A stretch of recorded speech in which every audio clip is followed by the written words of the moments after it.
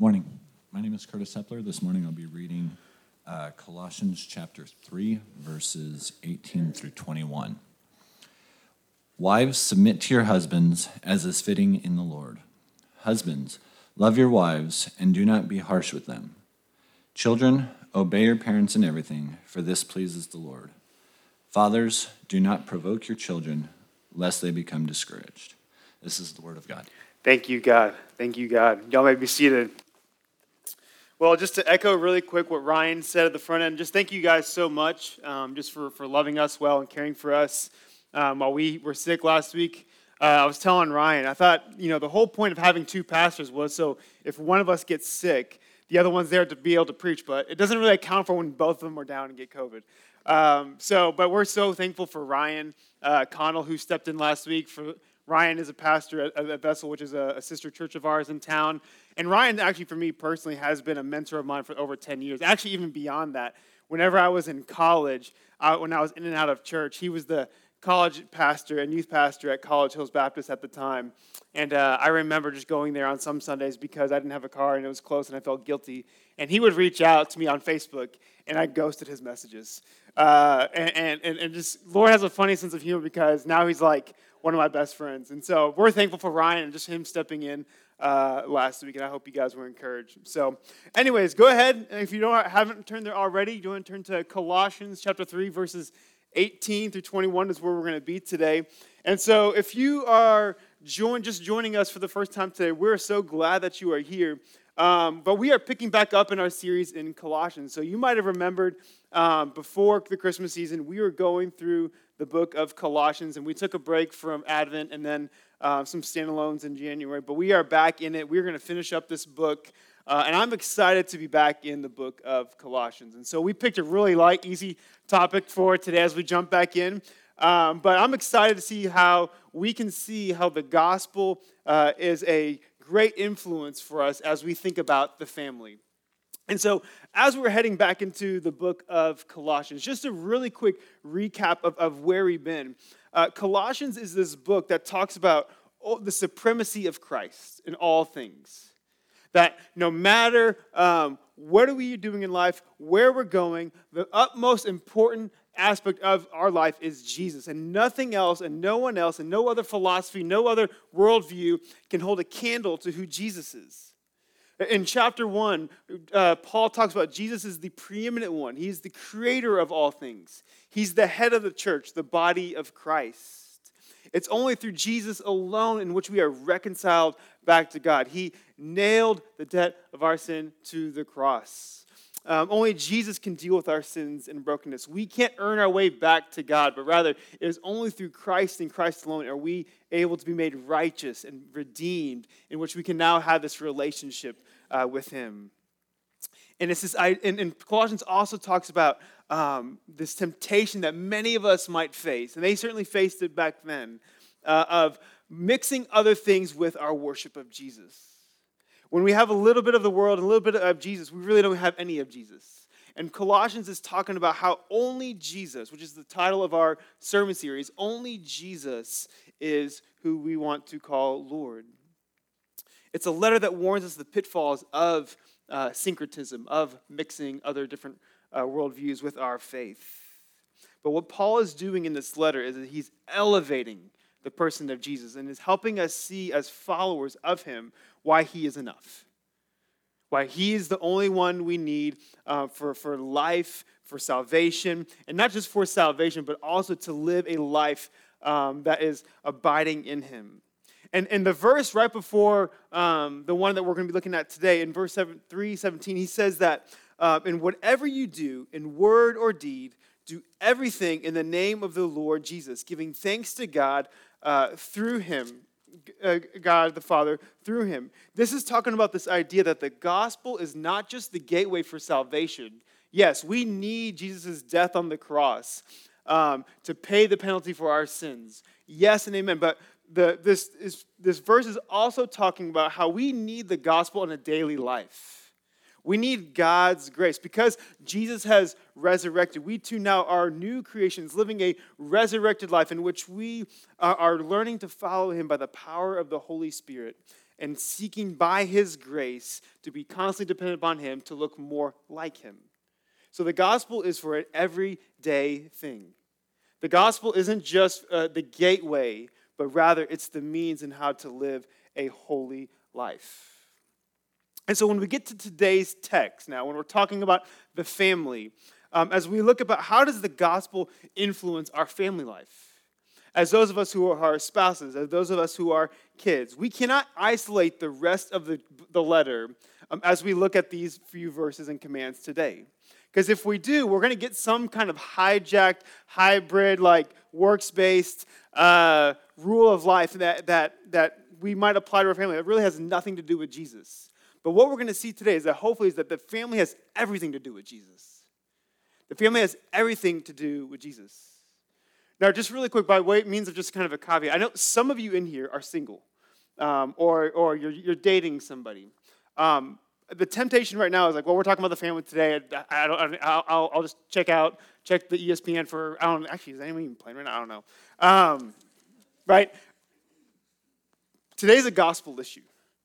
Yes, we will be talking about the family, but just as much we're talking about family, we're talking about the gospel and who we are in Christ. And so there's something for you here today. And I know some of you in here as well, you're single parents. You're a single mom. You're a single dad. Or maybe you're a grandparent who's raising your grandkids. Let me tell you also today that this is for you today as well. A text like this for some of you guys might just stir up memories of just your own broken families, of your own brokenness with your own parents. Let me tell you on the front of it that my hope is for us today as we talk about who we are in Christ in light of the family, that God sees you and He loves you and He knows you.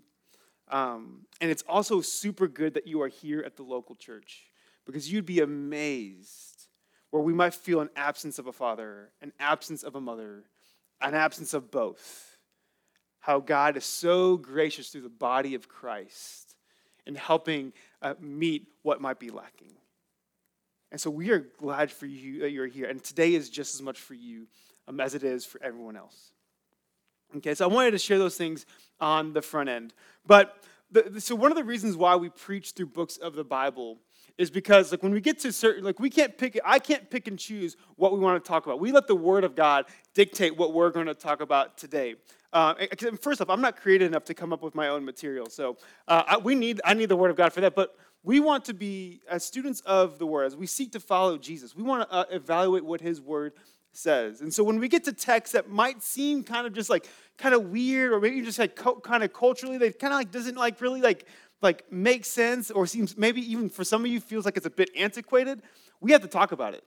When we come to these texts, we have to talk about these things. And so when we get to a text like this, it's super easy to bring our own misunderstandings or presuppositions of what we think this means. Also, when we get to a text like this, it might be super easy for us to be like, all right, today we're going to talk about 5 tips into a better marriage, or 4 ways to be a better kid. Or we could even phrase it like a BuzzFeed article, like one of those clickbait articles. Hey, you won't believe how this tip saved my marriage, right? It could be super easy just to go down that road. But I think the harder thing for us to do is to look in the heart. The harder thing for us to do, I think the more important for us to do is to really understand who we are in Christ. Because ultimately, our understanding of who we are in Christ will play itself out in how we're a husband, and how we're a wife, and how we're a kid.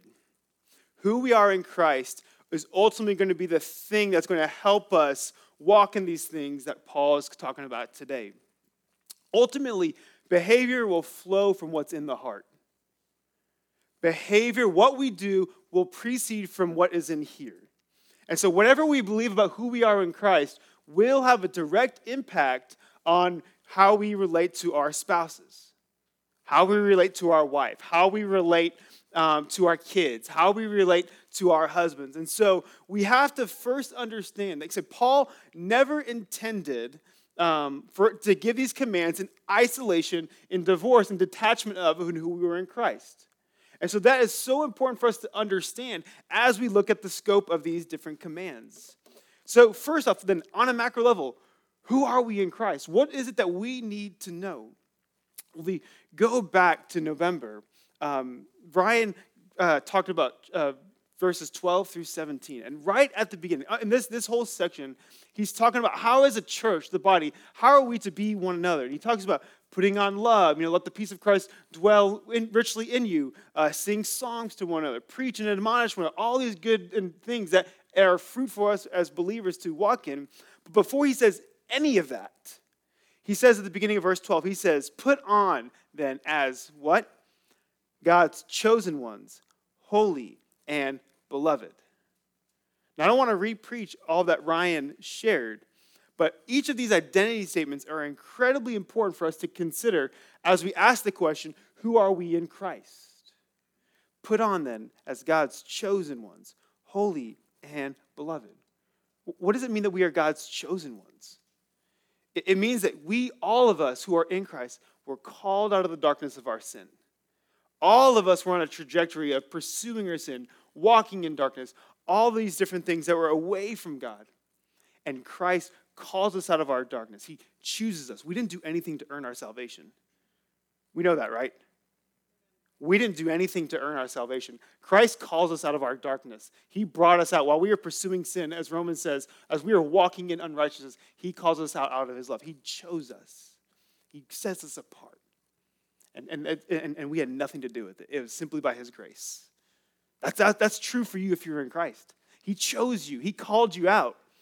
And he also says that you are holy. And holy means that you are set apart. Typically, when we think about things that are holy, we think about like, I've got to, all these different behaviors, all these different things I've got to do to make myself righteous. But in actuality, yes, we do want to aim to live a holy life. But in position, we are holy because Christ is holy. Christ's sacrifice on the cross, him dying in our place, ultimately was the sacrifice needed for us to be right with God.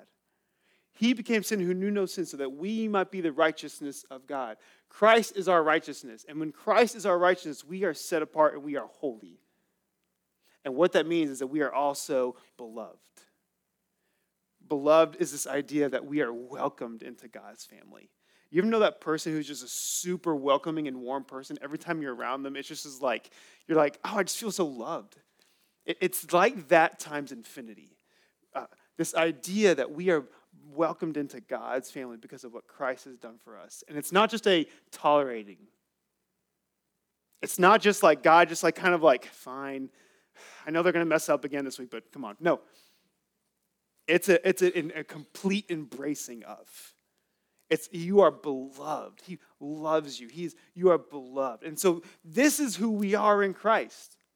This does not change. If you are in Christ, this is true of you now. I don't care what kind of week you've had. I'll tell you this. The past month and a half has been high highs and low lows for us at the Carroll household. All right? This does not change. You are holy, chosen, and beloved. And the crux of our identity in Christ, this access that we get to God because of what Jesus has done for us, we see a picture of a Savior who was not self-asserting. He was rather self-sacrificial. He was not wanting to think about himself, but rather he lowered himself and he gave himself up and he sacrificed himself. He lowered himself to our state so that we may be raised up to his. Chosen, holy, beloved. We've obtained these rights not because we've done anything, but rather because Christ has done everything. And so because then, we're these things, because our Savior lived this life of self-sacrifice, a life that thought more of others than himself. As we seek to follow Jesus, we too now live a life in which we are self-sacrificial in all that we do, including in how we relate to the family, including in how we are spouses, and including in how we are children. A Christian life, a Christian family is marked by the same self-sacrifice that we see Christ shown towards us.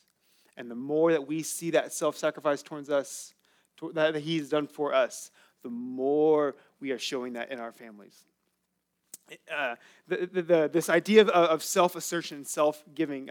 N.T. Wright, who's a theologian, he says it really well in this, talking specifically about this text. He said that the Stoics base their teaching on the law of nature.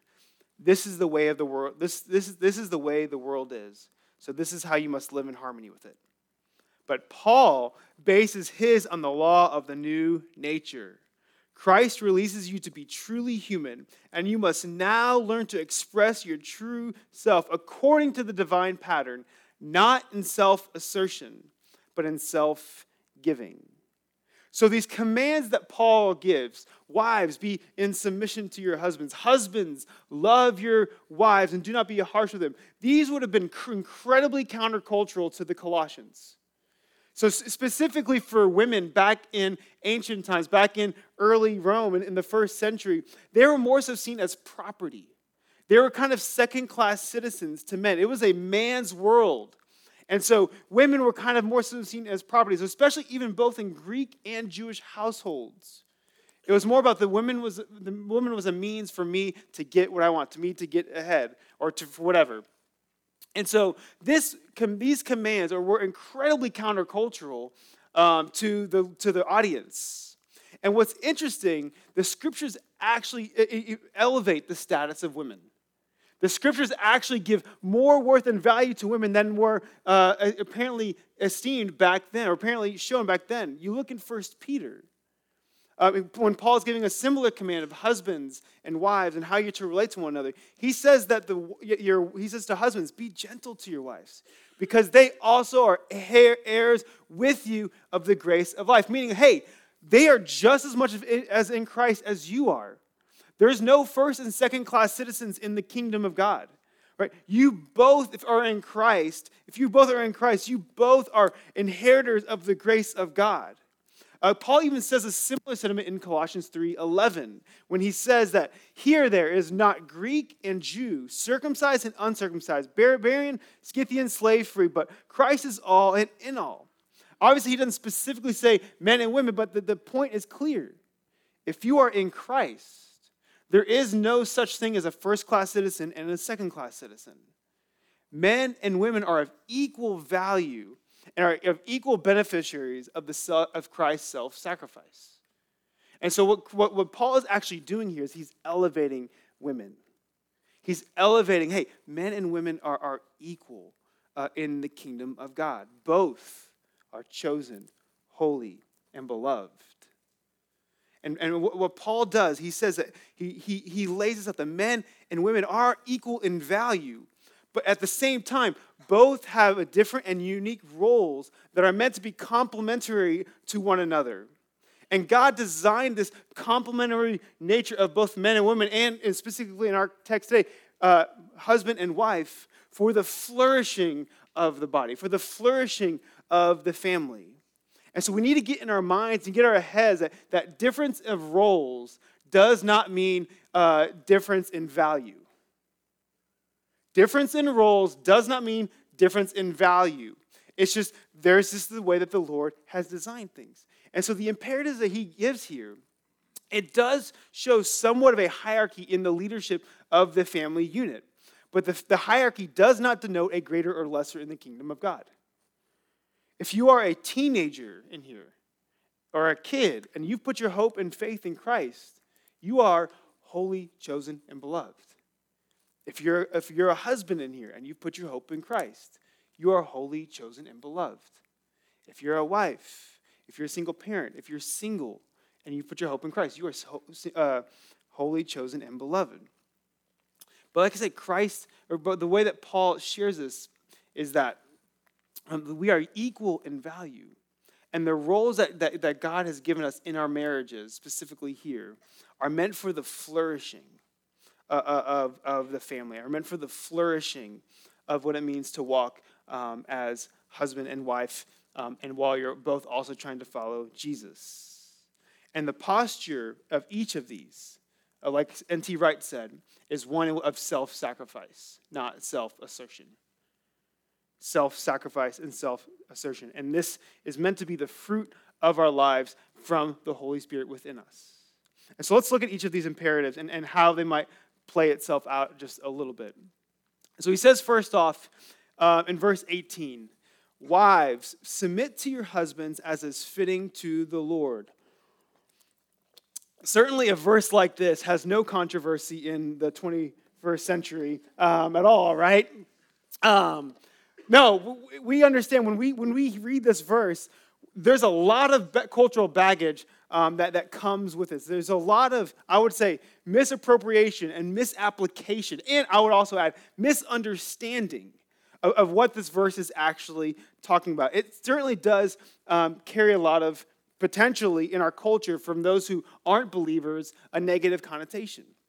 But first off, what we need to note, that this command is for the believer. It will not make sense if we go to our non-Christians friends and try to tell them this picture of what a Christian marriage should look like and be like, hey, you do that too. If they don't know Jesus, if Jesus is not the Lord of their lives, and this goes with any command, we don't hold non-believers to the same standard as believers. We just don't do that because they don't know Jesus. We do. But first off, we have to understand that this command is for believers. And so if Jesus is Lord of our lives, then this is going to have a very specific way of how it plays itself out. If Jesus is not Lord of our lives, then it's not for them. And so, but this word submission here, what this means is it's a voluntary following. It's not a demanding or forceful following that's from the one being submitted to.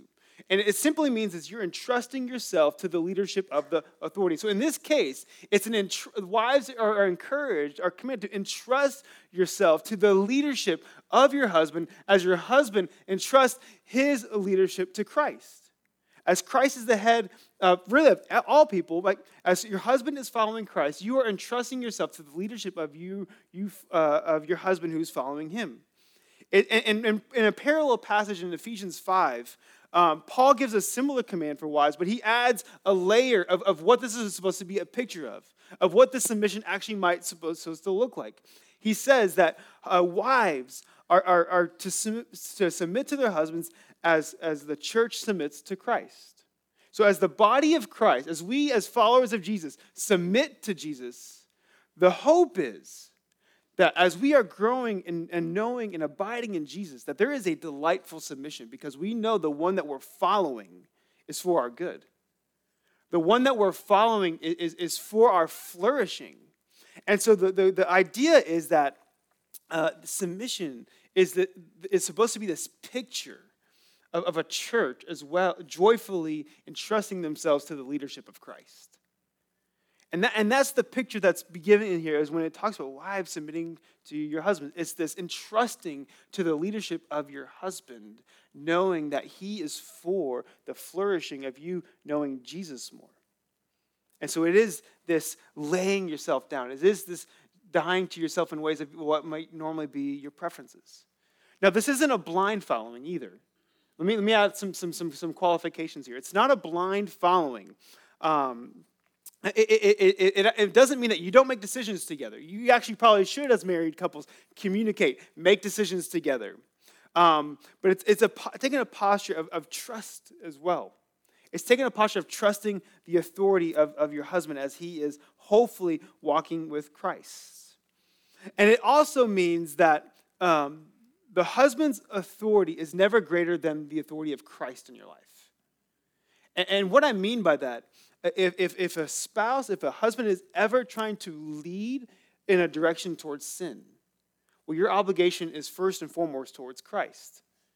And so in that case, you don't need to submit to someone who's trying to lead you into sin.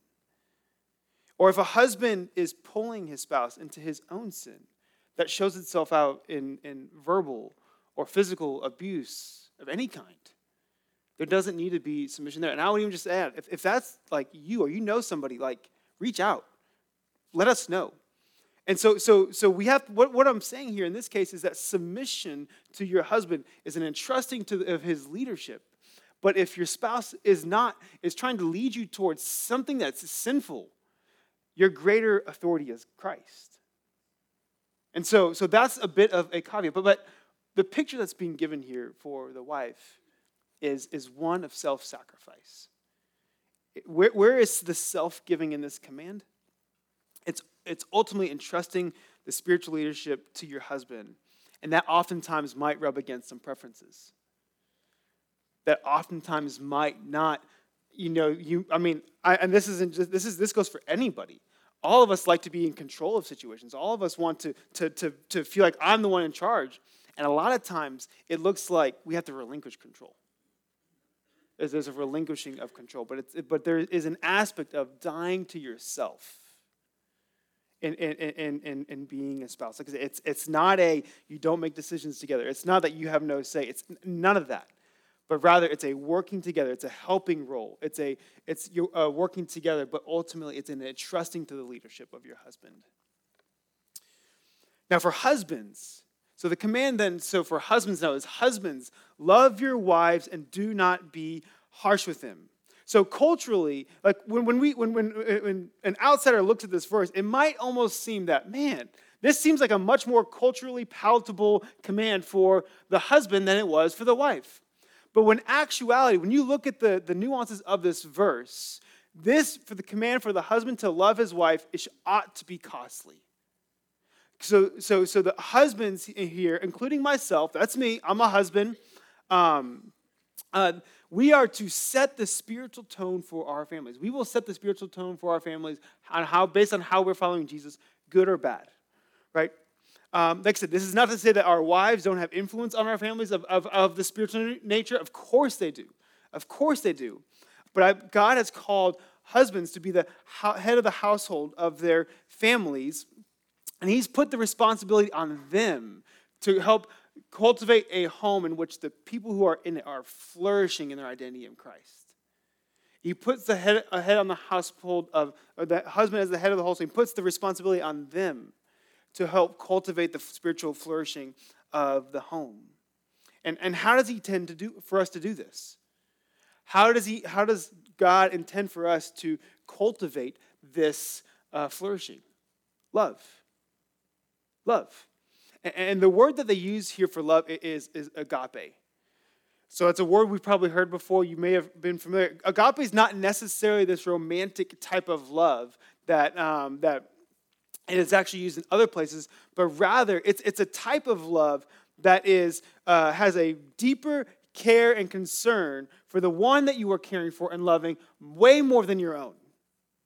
It's this love that lays aside any selfish desires. It dies to self for the sake of the one that is being loved. And so in the case here, husbands are meant to die to themselves daily and lead and love their wives in such a way that is ultimately for their good and for their flourishing.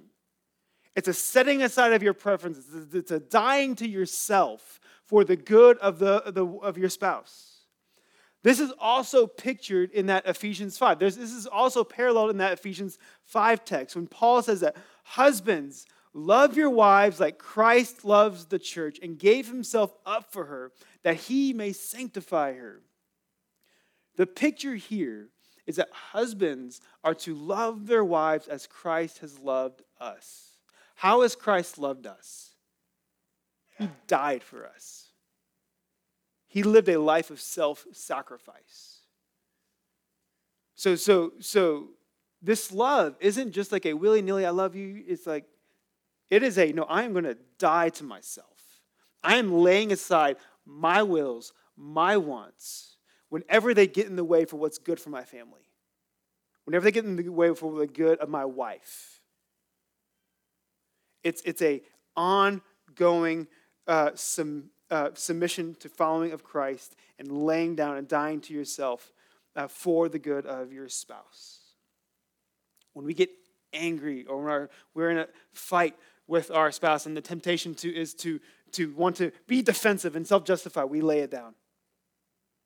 When the temptation to just assert ourselves or forcibly impose our will on our families because we want to get what we want, we lay that down. It is a dying to yourself. That's the kind of love that we're talking about. And it says, do not be harsh with your wives.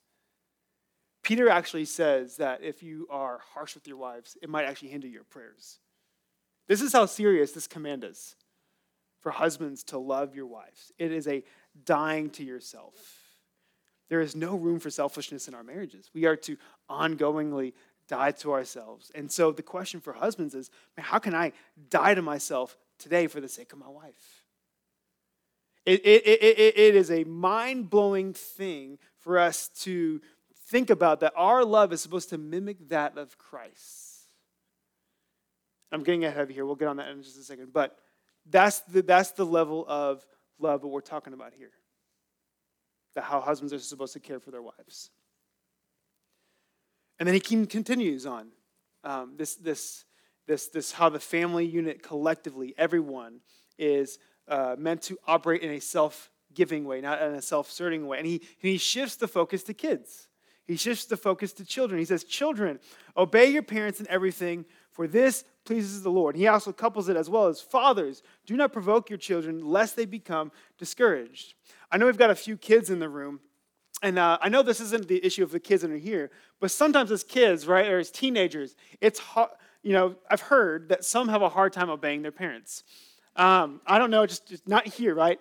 No. I mean, kids, we're honest, right? Like, there are times where our parents share things with us, tell us to do things, encourage us to do things that we don't want to do, right?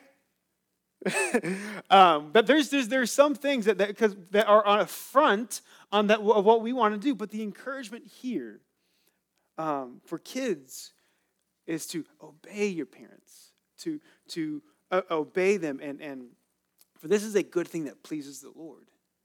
This is a good thing that pleases the Lord, because this command too, for those of you who are children here and kids or teenagers, man, this also is a dying to yourself. Oftentimes, it's easy for us, obedience in the home as kids, I would say it can be difficult because our parents seem just so out there. They don't have a clue, right? But in actuality, especially parents who are entrusting themselves to the headship of Christ, there is no. I'm speaking as myself here. I'm not a parent, but just from friends who are, there is no perfect parent out there. But parents who love Jesus, who are trying to follow him, are going to parent their kids in such a way for the flourishing of them knowing Jesus more. And so kids, it might be hard for you to obey your parents, but if your parents are loving Jesus, if they're trying to, do what's best, I would argue that they're for your good. They're for the good of your flourishing. And so there is an aspect of laying down your own life and wills to be obedient to them, to do what they say, even when it's not something that you want to do. But on the same side, there's this command for fathers, but it can also mean parents as well. It can mean fathers or both parents. There's also this role of how we parent, how we encourage obedience, how we are to help our kids flourish in their identity in Christ. There is this aspect of not being harsh with them, not provoking them, not trying to just belittle them so you can just demand obedience. There's an aspect of just not being harsh with them. And so it's easy to think that as we parent, like I said, I'm kind of speaking outside my realm here because I'm not a parent, but it's easy just to want our kids just to obey for the sake of obeying, but we ultimately want obedience because disobedience, and I heard this in a sermon the other day, disobedience is ultimately encouraging disobedience to God. We want our parents, and we want to help encourage obedience in such a way that we help them know that we want their flourishing in Christ. Help them to flourish in who they are. And both parents have a huge role in that. Both parents have a huge role in that.